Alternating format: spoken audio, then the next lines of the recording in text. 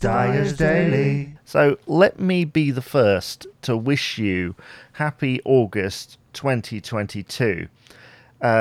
These months seem to go by so quickly. I don't know what it is. It seems to. We're 8 months into the year.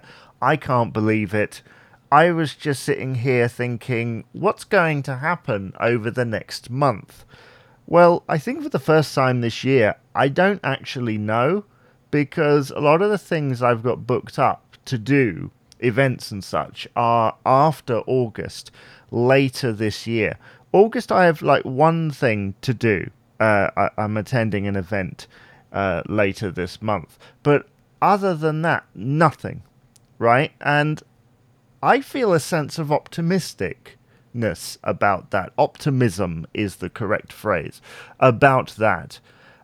Mainly because I found, I think, something that has helped me come to that realization of optimistic thinking. So, Disney have been releasing a list of things coming to their streaming service for the past 2 years since the service launched in the UK.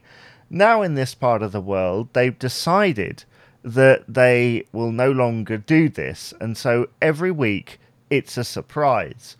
Now, I saw some negative reaction to this because people like to know what they're getting in advance, or at least an idea of some of what they're getting, just to show whether something is worth paying for or not, and whether they should be excited about something. I, on the other hand, feel excited at the prospect of I don't know what's going to happen. I don't know what's going to happen when I wake up on a Wednesday and Friday when they drop it. Is it going to be something I'm waiting for? Or, is it going to be something I wasn't waiting for, but excited to see anyway? I think what tended to happen was you'd look at the list and you go, well, there's nothing for me this month. And it would kind of bring on something of a downer. So I'm trying to bring that approach to everything. I don't know what's going to happen, and that is exciting. I'm going to wake up in the morning and not know what's coming for me, and that is a sense of optimism and excitement. How many times can I say excitement in this episode? Once again, happy August, and hopefully it brings you some good stuff.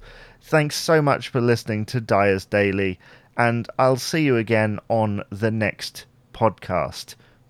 I don't do that very often, do I? Dyer's Daily.